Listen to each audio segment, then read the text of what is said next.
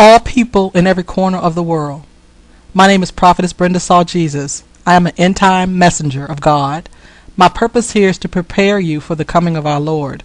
Now listen up. These preparations may not mean much to you now, but like any test, all people are going to wish they had paid attention. We are living in evil times. Being real with you now, not everybody is slow in learning, just rebellious as hell. Stop doing your own thing and obey God's voice. Stop rejecting God's voice. Everybody want to do their own thing and ain't thinking about God. People think that this world is turning on its own. Wake up, folks. God is allowing this world to turn. Wearing cross charms and branding yourselves with religious themes is not enough. You have to live the life you preach.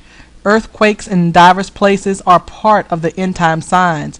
People are mad at God, but in fairness, were you not warned? Believe the Bible. Now, if God didn't send the signs he promised, you would say the Bible is a lie. Now, which one do you want? Because God is the truth. I want to be very clear with you here.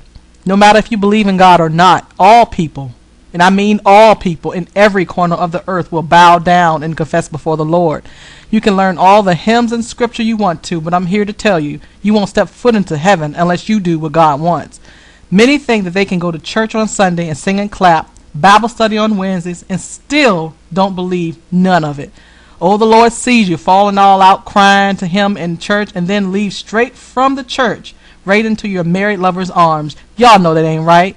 Some may see preaching the word of God as a good gig, ain't thinking about no God, but if the truth were really told, many who are preaching heaven won't be going. I'm trying to tell you, this world is gone. These are the terrible days that the Bible speaks of. Troubles, woes, and disasters everywhere. If you really had faith, I mean really, really had faith, you would not be so surprised that the prophecies are happening. No matter who you think you are, you will do well to pay attention to the warnings that God is sending. There is no turning back. The end time events have already begun coming to pass. None of us can stop what is to come. But my fervent prayer for the world is that you see the significance of what's happening before Jesus comes like a thief. In these end times, we got to be bold about this thing. If you reject the warnings that God is sending, you are rejecting God.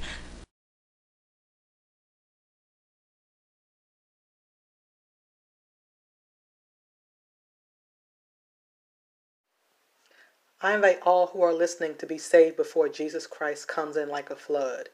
When you see him, it will be too late. Pray with me. Jesus, please forgive me for my sins. I believe you died on the cross and was raised for me. Please come into my heart and save my soul. Amen. For those of you who hear this and still don't believe, pray anyway and ask God to come into your heart and work with you.